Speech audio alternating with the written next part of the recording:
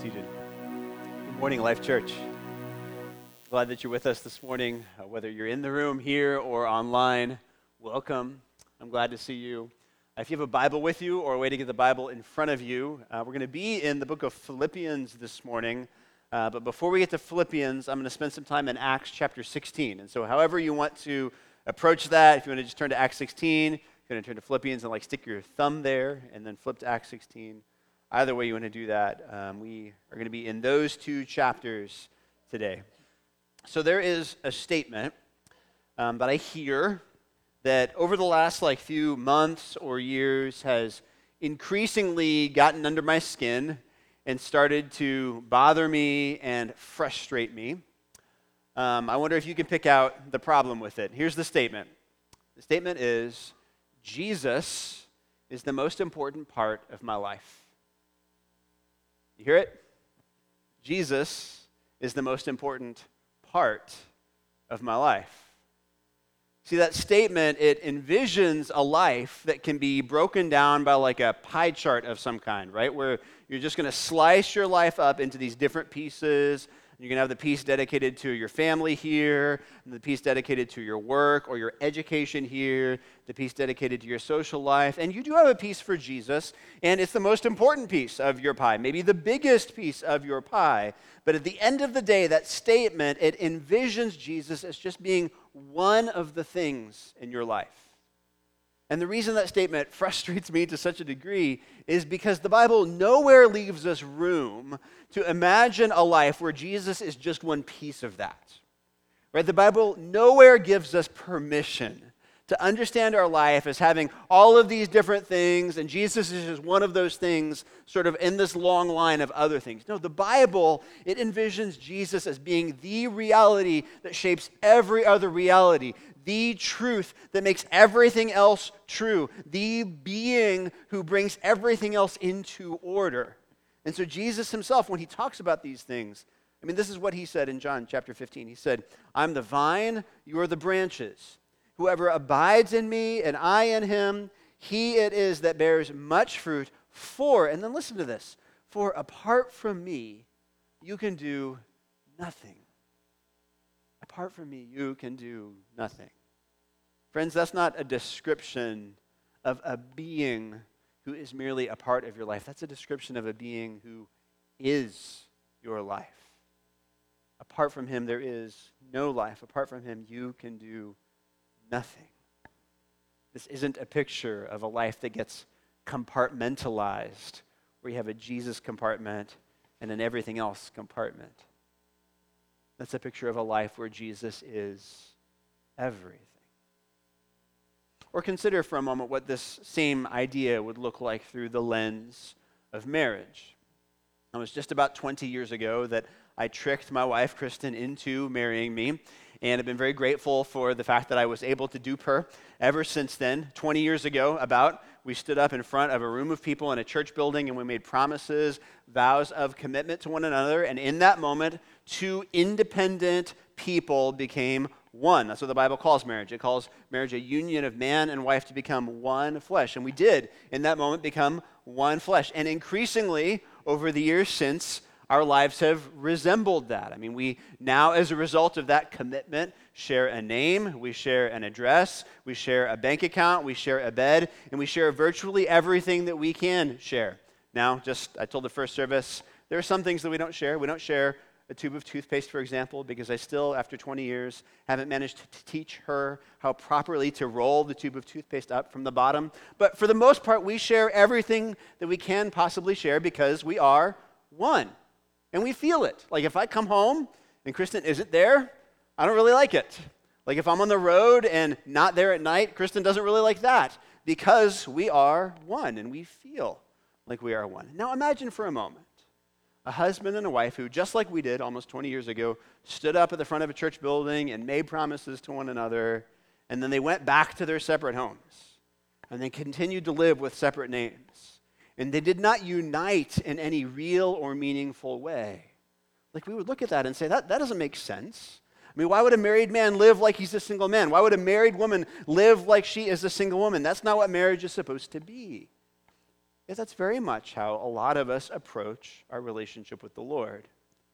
We remember the day when we made vows professing our faith in him. It's a lot like a marriage ceremony, to be honest. But since that day, while we give him some time in our week, and while we devote some portions of our life to him, we continue to live our independent, autonomous lives as if Jesus is just one part of our lives. We don't live like he is our lives.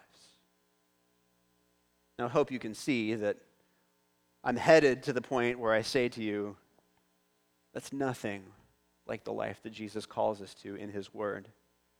And that's nothing like the life that Jesus is truly worthy of. Friends, Jesus should change everything in your life. I mean, Jesus has bought every single breath you will ever take with the price of his blood. He is therefore worthy of every single breath that you will ever take. Every single breath that you ever breathe should be breathed for him. And that truth is the heartbeat of the book of Philippians.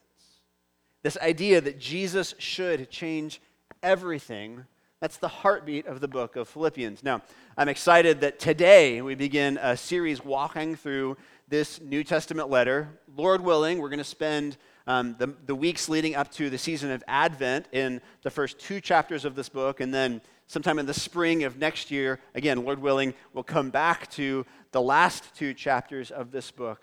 But as we walk through this book is going to show us who Jesus is and how who Jesus is influences every single slice of life's pie. How it influences every single reality in our realities. And so it's for that reason that I'm grateful that we get to walk through this book together. Let's jump in. Let me pray for us, and then I'll talk to you about how we're going to approach the time that we have today. Father, I ask that you would give us eyes that increasingly see that Jesus is worthy of every breath that we take, of every step that we take, of every word that comes from our mouth, of every thought in our minds, of every beat of our hearts. Those things belong to him. He's worthy of our devotion expressed through all of them. And so never, Father, should we say that Jesus is merely part of our lives. Never should we devote mere hours of our days or weeks to him, but rather every second should be. And so we pray this morning that you would help us to see that and to understand that, and then increasingly to bring our own lives in line with that. We thank you for the fact that you work through your word to accomplish these very purposes in us, your people. And so I pray today that your Spirit would speak, that we might hear him through your word and be changed by him through your word. Pray that in the name of Jesus. Amen. So today we're embarking on a journey through this book. I feel like we're just kind of shoving our ship offshore as we begin to walk through this book of Philippians. And so to get things started, I want us to spend some time thinking about 3 things today. First of all, we're going to talk a bit about the backstory of the book of Philippians and who these people were that the Apostle Paul was writing to. And then we're going to talk a little bit about the big picture of the book of Philippians. I'm going to try to lay before you some of the main ideas and themes that we're going to see over the weeks and months, ultimately, that we'll spend in this book. And then lastly, at the end, we'll come back to just the first couple of verses of Philippians chapter 1, the greeting in this book, so that we can wrestle with a few of the ideas that are there. So the backstory, the big picture, and then the greeting. Let's start with the first of those things. The city of Philippi, the ancient Roman city of Philippi, it rose to prominence in world history for the first time in the year BC 42, because it was the city where the Roman leaders Octavian and Mark Antony defeated Brutus and Cassius in battle. Now, Brutus and Cassius, those are the dudes who assassinated Julius Caesar on the floor of the Roman Senate. and Octavian and Mark Antony were the dudes who sought to punish them for that rebellion. And they did that ultimately, finally, in battle in Philippi. And so from that moment forward, this city, Philippi, grew in prominence and stature. By the time of the New Testament, it was a very significant Roman city politically, commercially, and militarily. Let's talk especially about why it was so significant commercially, because we're going to see that even as we walk through some scripture this morning. So commercially, Philippi was located right on what was called the Via Egnatia, or the Egnatian Way, which was this major highway that connected Asia to the east and the Roman Empire to the west. And so, especially when it came to trade and commerce, if you were a Roman citizen and you wanted to trade your goods in Asia, you had to go through Philippi on the Via Egnatia. And if you were an Asian who wanted to trade your goods in Rome, you had to come through Philippi along the Via Egnatia. And so as a result of that, Philippi was a diverse city, it was a growing city, and it was an economically significant city. It was also the first city in which the gospel of Jesus Christ came in Europe.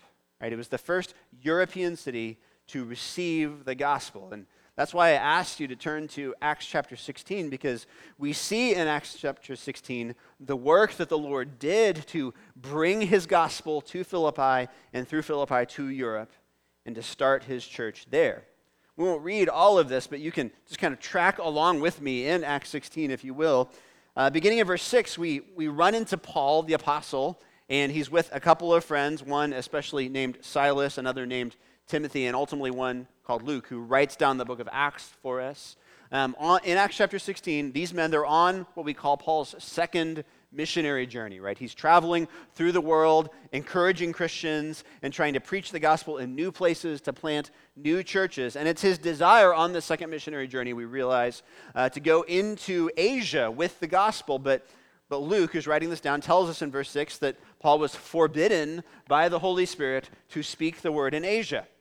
And so, because that didn't work out, Paul then attempted to go to this place called Bithynia, but verse 7 tells us the Spirit of Jesus did not allow Paul and his companions to go to Bithynia. So we have the Holy Spirit restraining Paul, directing him, guiding him. I don't know what that looked like. I don't really think that was like some kind of Holy Spirit force field that kept him from going into Asia or kept him from going to Bithynia, but the Lord did not want him to go to those places, and he revealed that to Paul. Why didn't the Lord want him to go there? Well, because the Lord called him to Macedonia, which is the province. Philippi was the city in that province. Verse 9, Paul has this vision at night. A Macedonian man is standing there and summoning him, saying to him, "Come over to Macedonia and help us." And so Paul and his companions did. It was almost a 400-mile journey from where they were in Troas to Macedonia and into Philippi. But they embarked upon that journey and arrived there, a place that had never heard the truth of Jesus, a place where there was no church, where there were no Christians. Paul and his companions arrived, and God began to work. The work in Philippi began with a woman named Lydia.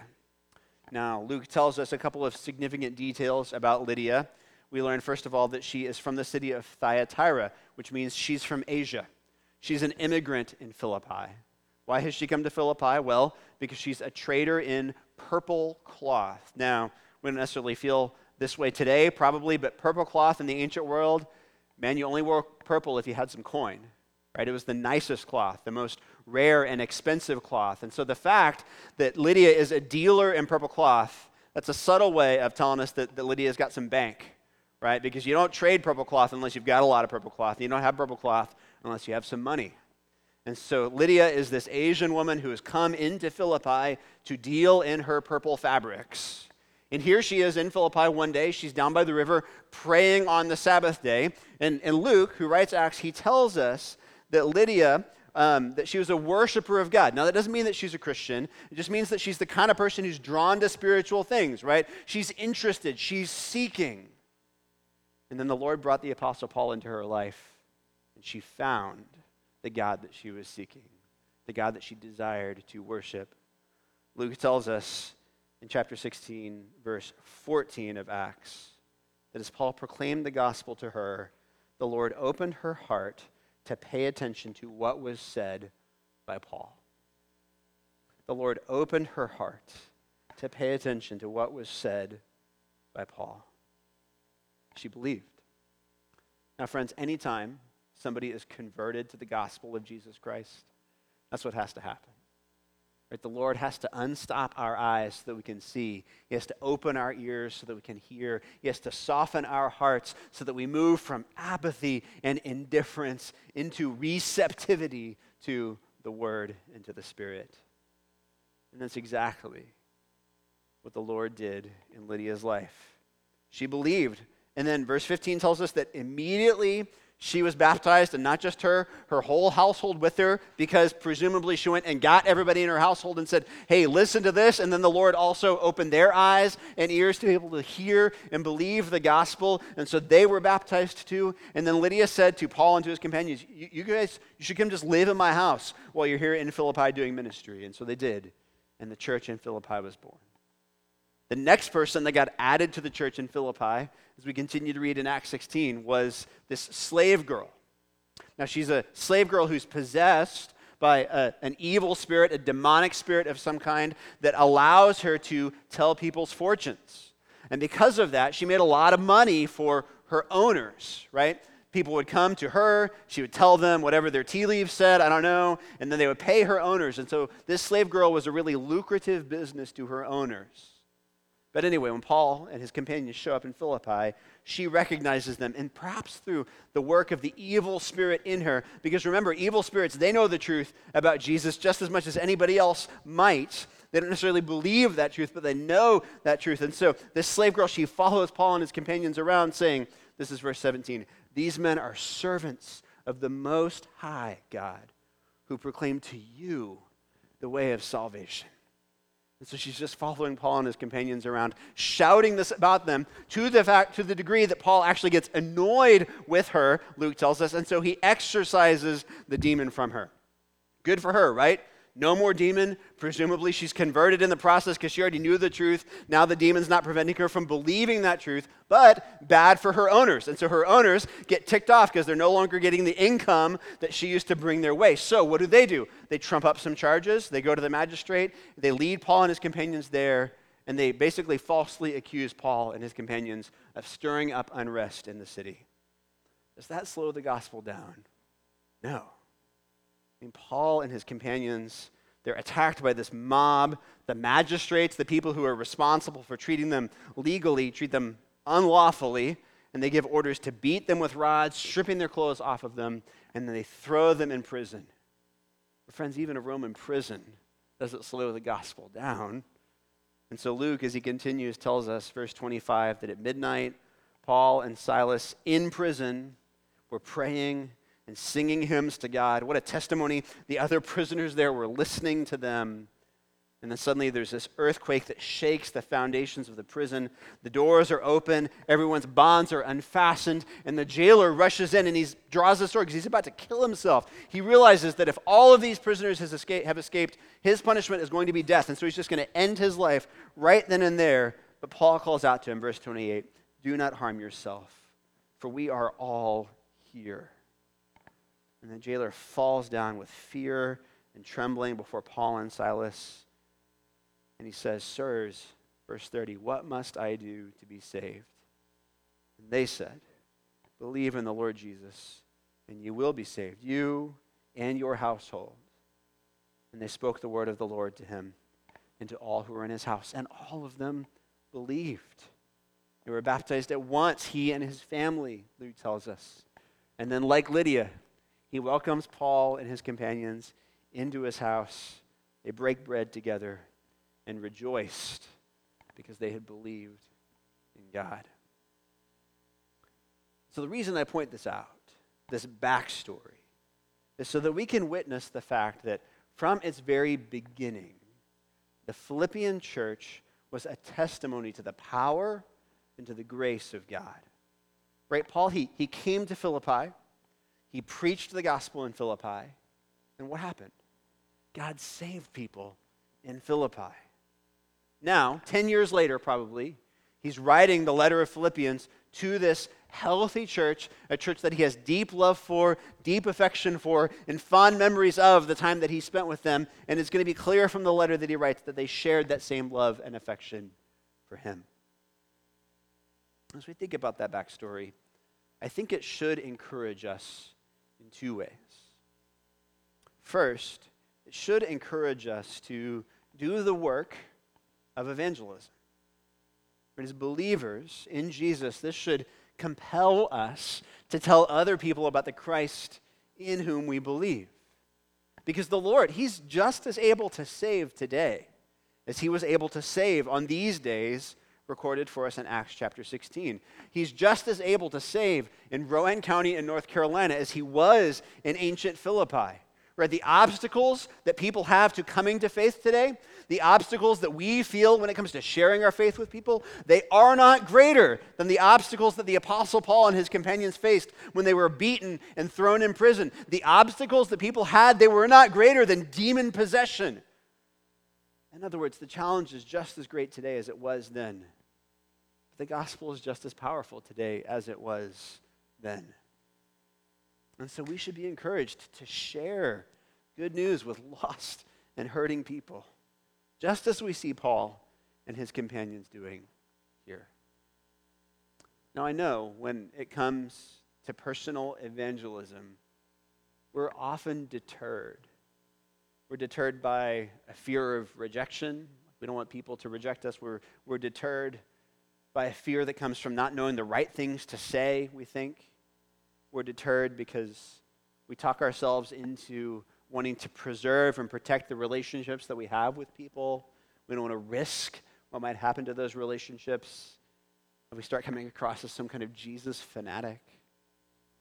And friends, I want to acknowledge that those obstacles are real. They are. But they're not greater than the obstacles we see the Lord overcoming here. So I think we should just celebrate the fact that God, he can deal with those obstacles.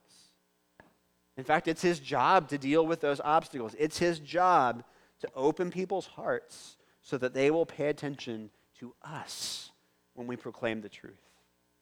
That doesn't mean that we are guaranteed success every time. That doesn't mean that we'll see fruit from that labor every time. What it means is that whether or not we see fruit, that's God's job to determine and not ours. Our job is that we should be faithful with the message that we have been given. And I can't help but be encouraged in that as I look at the story, and I hope and I pray that you're encouraged in that as well. The second way that this backstory, I think, should encourage us is that it really should just encourage us to love the local church. I mean, God could have used any means imaginable to bring people to himself. He could have used any means imaginable to redeem broken and lost people. He could have used any means imaginable to save sinners. It's not like he didn't have enough ideas. It's not like he was limited in his options. He is God, after all. He can do whatever he wants, whenever he wants, however he wants. God chose to save people through a local church. He chose to save people through a gathering and assembly of his people in a specific place and a specific time. Now, according to his grace and by his purposes, he has many, many, many of those gatherings all over the world, and we praise him for that. But his plan remains to save people through a gathering of his people in a specific place and a specific time. He intends to save people through his local church. Why? Well, it's because the local church, the community that is formed and transformed by the power of the gospel, remains the greatest, clearest testimony to that gospel that exists. Let me say that again. The local church, the gathering of real flesh and blood human beings gathering together in a real space and a real time, that remains the greatest testimony to the power of the gospel that has brought those people together in the first place. And that's what we see here in Acts 16, right? Just think about these people that we met. Lydia, rich, socially elite, probably like hoity-toity, a little bit snobby even perhaps, right? I mean, she's wearing all this purple, right? You don't have low-class people coming near her because she's so set apart by her social status. She's not from around these parts, right? She's an immigrant, so she has the means to move from one part of the world to another part of the world simply to ply her trade, right? There aren't many Lydias in the world in the time of Paul. There aren't many Lydias in Philippi, certainly, in the time of Paul. She represents the cream of the social crop. And then right next to her in the pew on Sunday morning, you have this former slave girl. We don't know where she's from, but we know she's poor. Why else would her parents have sold her into slavery in the first place? And imagine just how socially ostracized she would have been for her entire life as she walks around with this demon possessing her. I mean, she would have been shunned her entire life. And here she is worshiping next to Lydia. Right next to her, this Philippian jailer, right? Probably like an ex-combat veteran in the Roman army. So a blue-collar dude. I imagine that he has like his battalion name tattooed on his bicep here, right? Like he's just a rough and tumble guy, not the kind of person that Lydia or this slave girl probably are comfortable spending a lot of time with. But here they are, brought together by the blood of Christ, united by the blood of Christ. What a powerful testimony to the power of the gospel. Right? And that's what God does. That's how he has chosen to advance his kingdom and to bring glory to his name in the world. He testifies to the goodness of his gospel through the local church as a people are gathered and transformed by the power of his gospel. Doesn't that shape your love for the local church? Doesn't that shape your love for and even your hopes for our local church, Life Church? I mean, may we be a place and a people where as people are driving by on Jake Alexander or walking into Planet Fitness on Sunday morning, where they'll look over at us and say, man, there's no reason in the world those people ought to be gathering together. Where there's no reason in the world all of those different people from diverse backgrounds and stages of life and seasons of life and social positions, there's no way in the world those people should be coming together. Why could they possibly be doing that? What could compel all those people to gather together? Because when people ask that question, inevitably they'll be led to the answer. We gather because of Jesus. We gather because Jesus has brought us to himself, and then he's brought us together and bound us together as a loving family in his name.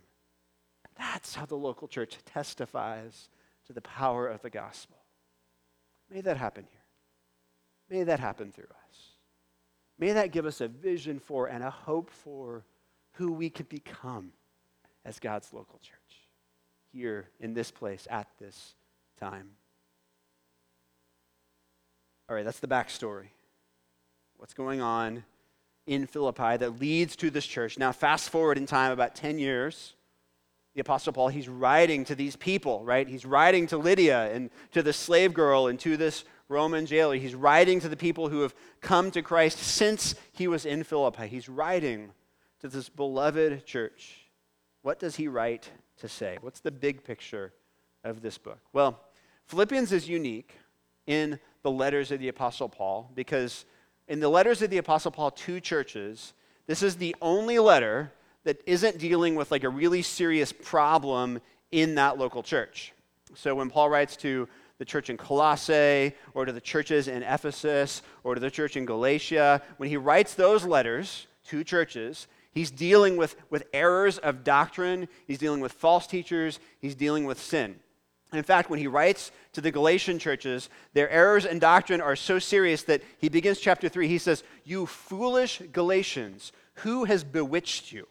Right? Because like their deception, the false teaching they're buying into is so serious, Paul likens it to witchcraft. When he writes to the Corinthian churches, their behavior is so problematic, their sin and their division is so marked that Paul says, you know guys, like it would honestly be better if you weren't even gathering. Like Paul, he has this business colleague who's going to go towards Corinth on business one day, and this guy's like, hey, do you have any churches that you know in Corinth? He's like, no, none that you should bother visiting, right? Because he just doesn't want to send anybody there because they're so divided. And so normally when Paul writes letters, he's dealing with issues like that. But when he writes the letter to the Philippians, there's barely a hint of that. When we get to chapter 4, he's going to ask two women, Euodia and Syntyche, to get along better, to agree. But even that seems like a really minor problem. For the most part, there's no problem in Philippians that Paul is writing to address. That's not why he picks up his pen to write this letter. Why then does he pick up his pen to write the letter? I'm just going to show you, or tease out for you, 3 themes or ideas that you can look for and listen for as we walk through this letter together over the weeks and months ahead. First of all, this is a letter that is supercharged with joy. Right? It's a letter, there's this electrical current running through it, describing the joy that Christians can have and should have flowing out of their relationship with Jesus Christ. Or we're just going to see it again and again and again, like a measure of rejoicing in the gospel. This letter is going to teach us how to do it. It's going to help us celebrate the joy that we can have in Christ, in our relationships with one another, in prayer, in good and bad circumstances, in gospel work. It's just going to celebrate the joy that we can experience as God's people. Somebody after the first service, they told me, James, you really owed us that because we just spent 15 weeks in Ecclesiastes, where King Solomon just said again and again and again, everything's vanity. And that person was right? This is going to feel like an about face as we lean into the joy that we can have because of Christ Jesus in this letter. The second thing that we're going to see in this letter consistently throughout it is the fact that this letter is about unity in the gospel above all else. And I'm just so grateful for the time we're going to spend in the letter for that reason, because, church, we need unity in the gospel above all else. Just, if you're in the room with us, I know there's not a ton of us here in this service today, but just look around the room for a minute. Look at the other faces here, some that you'll recognize, some that you won't. If you're on the live stream right now, just imagine the rooms that might be, or the faces that might be in the room right now. But just think about the people who are in this room with us right now at this moment. I am 100% certain that there's somebody in the room right now at this moment who is going to vote very differently than you do on November 3rd. In fact, their ballot might be completely opposite of your ballot.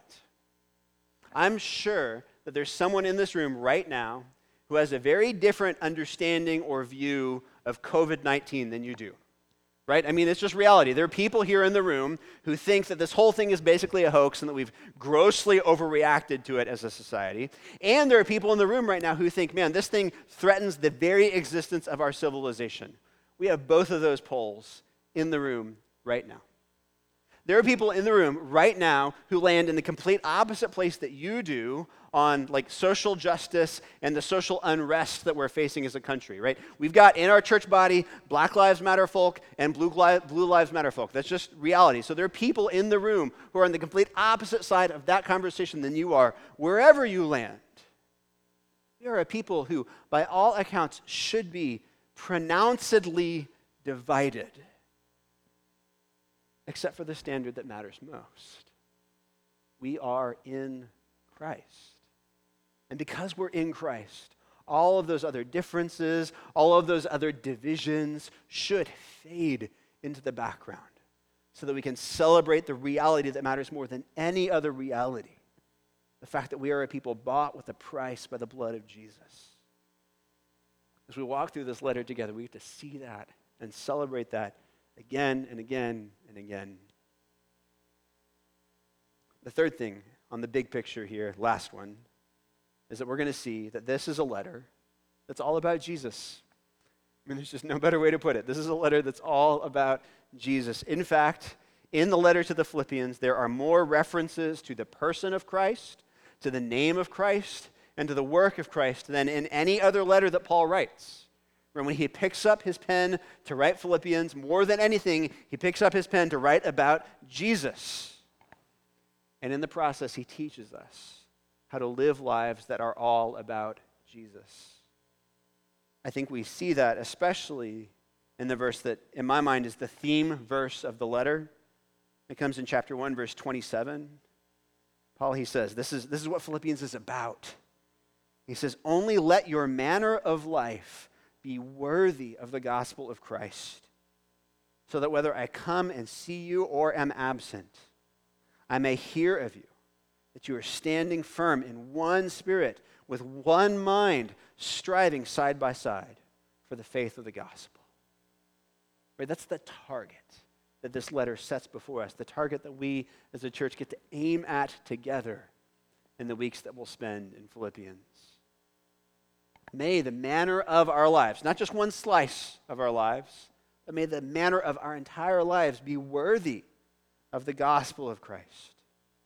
May we stand firm together in one spirit. May we stand firm together with one mind, striving side by side as one for the faith of the gospel. That's what Philippians exhorts us to, the target we get to aim at as we think about and prayerfully walk through these things together. All right, lastly this morning, let me just spend a couple of minutes on the greeting. So if you're not in Philippians 1, now's the time to get there. Let's just look together at Philippians 1 and 2. I'm going to highlight three ideas here. This letter starts, like all ancient letters do, with the names of its authors. Paul and Timothy, servants of Christ Jesus. It's the beginning of verse 1. Now, I think we'll see pretty quickly that while Timothy is with Paul as he writes this is a letter written by Paul. In fact, even in verse 3, and then moving forward, every single time there's a pronoun, like it's the pronoun I, not the pronoun we. And so this isn't a letter that we have written. It's a letter that Paul writes. I have written. And so this is Paul's writing. Timothy, his young protege, is with him. And so he includes Timothy in the greeting. It's coming from both of them. But these are the words of Paul. More significant than that, though, is the way that Paul describes the two of them. He says, we are servants of Christ Jesus. And it's possible that your translation there actually says, Paul and Timothy, slaves of Christ Jesus, because the Greek word that stands behind that, it can be translated servants, it can be translated slaves. It's the same word. Now that word's a lightning rod in our culture. It's probably a lightning rod in Paul's culture too. Why in the world would Paul describe himself and Timothy as slaves of Christ Jesus? What could possibly move him to do that? Why would he do that? In our culture today, one of the things that we treasure most, like the most valuable cultural commodity that we can have, it's the idea of unlimited personal freedom. That means we don't want anybody telling us what to do. We don't want anybody telling us what not to do. We don't want anybody telling us who we should be. We don't want anyone telling us who we shouldn't be, right? We want the right, the freedom to set our own rules, to set our own agenda, to determine our own identity, to define the direction of our own lives, right? That's the narrative that we have bought into as a culture, and you see it everywhere. It's why the Disney princess screams out, no right, no wrong, no rules for me, I'm free, Queen Elsa says. But that's just what we believe, that's the key to happiness in our culture. But here's the thing we have to realize. No one's really free, right? Everyone's enslaved by something. What that means is that there's something in your life and in mine. There's something that we believe we need in order to be truly happy, in order to truly have peace. Maybe we have that thing, maybe we don't, but we are sure in our heart of hearts that if we could just have that or hold on to it, then our lives would be better. I don't know what that one thing is for you. I'm only kind of sure of what that one thing is for me. But we are all convinced that if we could just have that, if we could just have that one thing or hold on to that one thing, then everything in life would be better. And so maybe for you it's a relationship, right? You're convinced that like a relationship with that significant other, if you just had that, like or if that just clicked into place or that certain person was in that place, in that spot, then everything would be better. But the problem is you're enslaved by that belief, right? Because your whole life is going to be driven to either have that person if you don't have them, or to hold on to that person if you do. And in the process, you're going to be miserable. Or maybe for you, it's this vision of or definition of success in school, in the workplace, in athletics. I don't know. But your whole life is going to be driven forward by the desire to be known as a success and to experience some measure of success. And if you don't have that, you're going to be miserable until you get it. And the second that you do have it, then you're going to be miserable because you're going to be afraid that you're going to lose it. Maybe for you it's family and this like perfect family life. Maybe for you it's being known as a person of good reputation and character and integrity. Maybe for you it's just, I don't know what it is, some vision of the future where everything is, quote, back to normal and we don't have to worry about this COVID-19 mess anymore. But you've got something in your mind, in your heart, and that thing is crying out to you for allegiance, and you are enslaved to that. Because there's just no such thing as freedom. There's no way we're ever free unless the supreme allegiance in our lives is the one master who enslaves us, not to use us, not to exploit us, not to abuse us, but to give his life for us. See, the only master who will ever do that, the only master who calls you to follow him, not so that he can abuse you, not so that he can get something from you, but so that he can give to you his own self. The only master who has truly and perfectly done that is King Jesus. I mean, how wise is it of Paul to say, I'm a slave of Jesus Christ? Because that means he knows that he's bowing his knee, that his supreme allegiance is to the one person who isn't going to fail you in the end, to the one Lord who's never going to abuse him, to the one master who doesn't want to just take and take and take, but who's given him his very self, so that Paul can be adopted into his family, have a rich, glorious inheritance for eternity as a child of the Heavenly Father. Do you know the joy of being a slave to King Jesus? I mean, you know the joy of bowing your knee in supreme allegiance to him and him alone? It's the only situation in which we're not enslaved. That's the only situation in which we're not serving a master that just wants to use us and abuse us and leave us miserable in the process. Paul knows that. I pray that you do too. I pray that we all do too. Next, Paul mentions who he's writing to.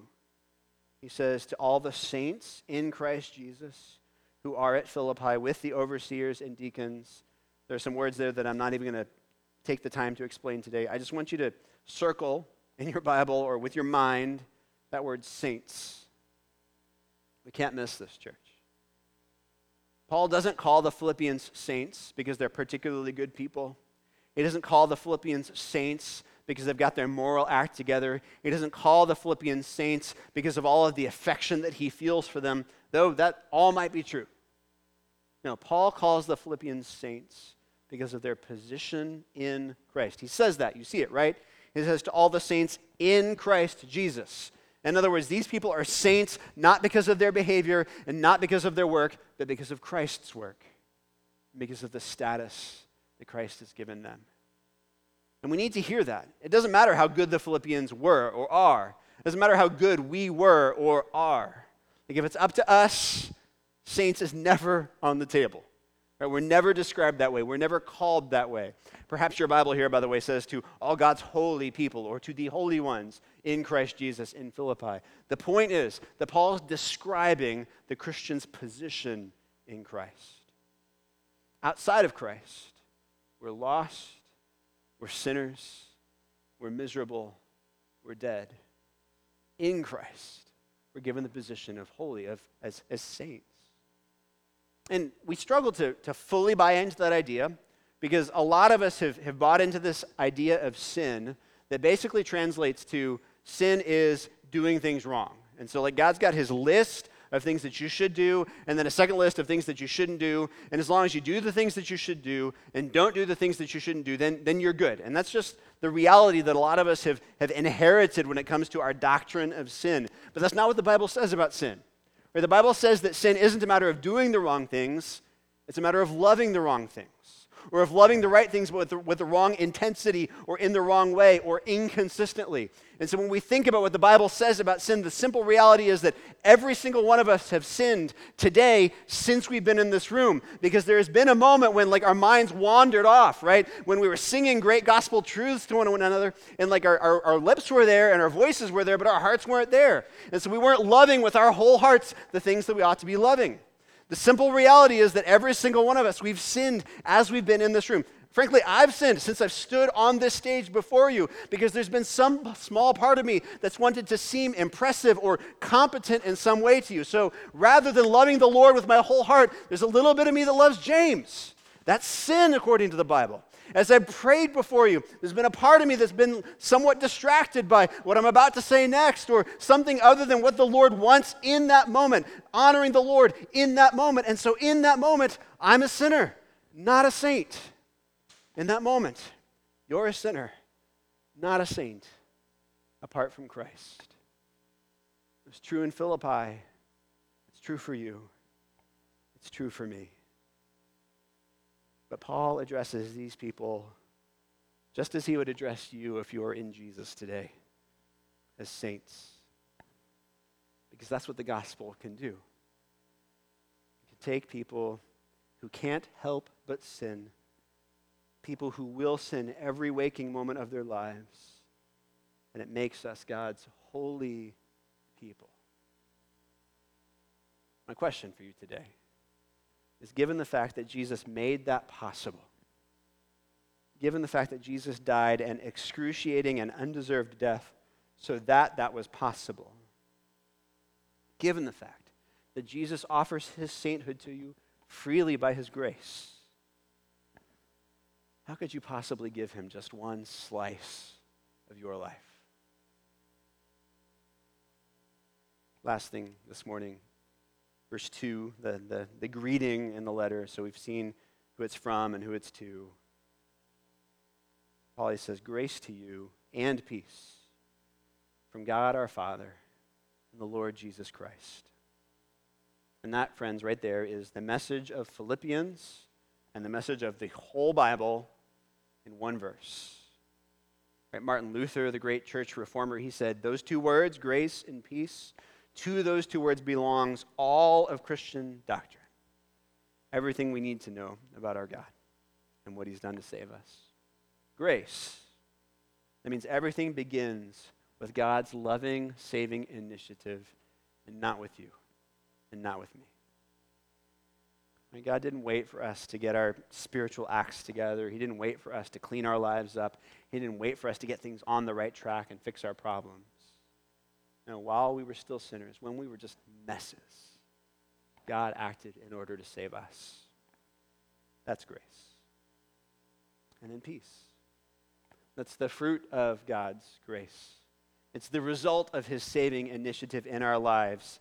It means that God gives us rest, blessing, and hope, and peace. And he isn't stingy about those things. Right? Once we realize that he's given us everything we need, everything that he could possibly give us in Christ by his grace, that's when we can know peace. And so again, I just ask you this morning, has your life been changed by God's grace? Do you know his peace? Do you know the joy of calling Jesus Christ your master? Do you know the privilege of being called by Jesus Christ saints? If you do, how could Jesus possibly be just one part of your life? Father, we thank you for everything that Jesus is to us, for all that Jesus has given us. We pray that you would, by your Spirit, give us such an understanding of those truths that we rightly give to Jesus our whole lives. He is beautiful and glorious and holy and awesome and powerful. He's gracious, he's loving, he's merciful, he's tender. May we understand those truths, be moved by those truths, so that we can live lives of worship and devotion to him. We pray that In Jesus' name, amen.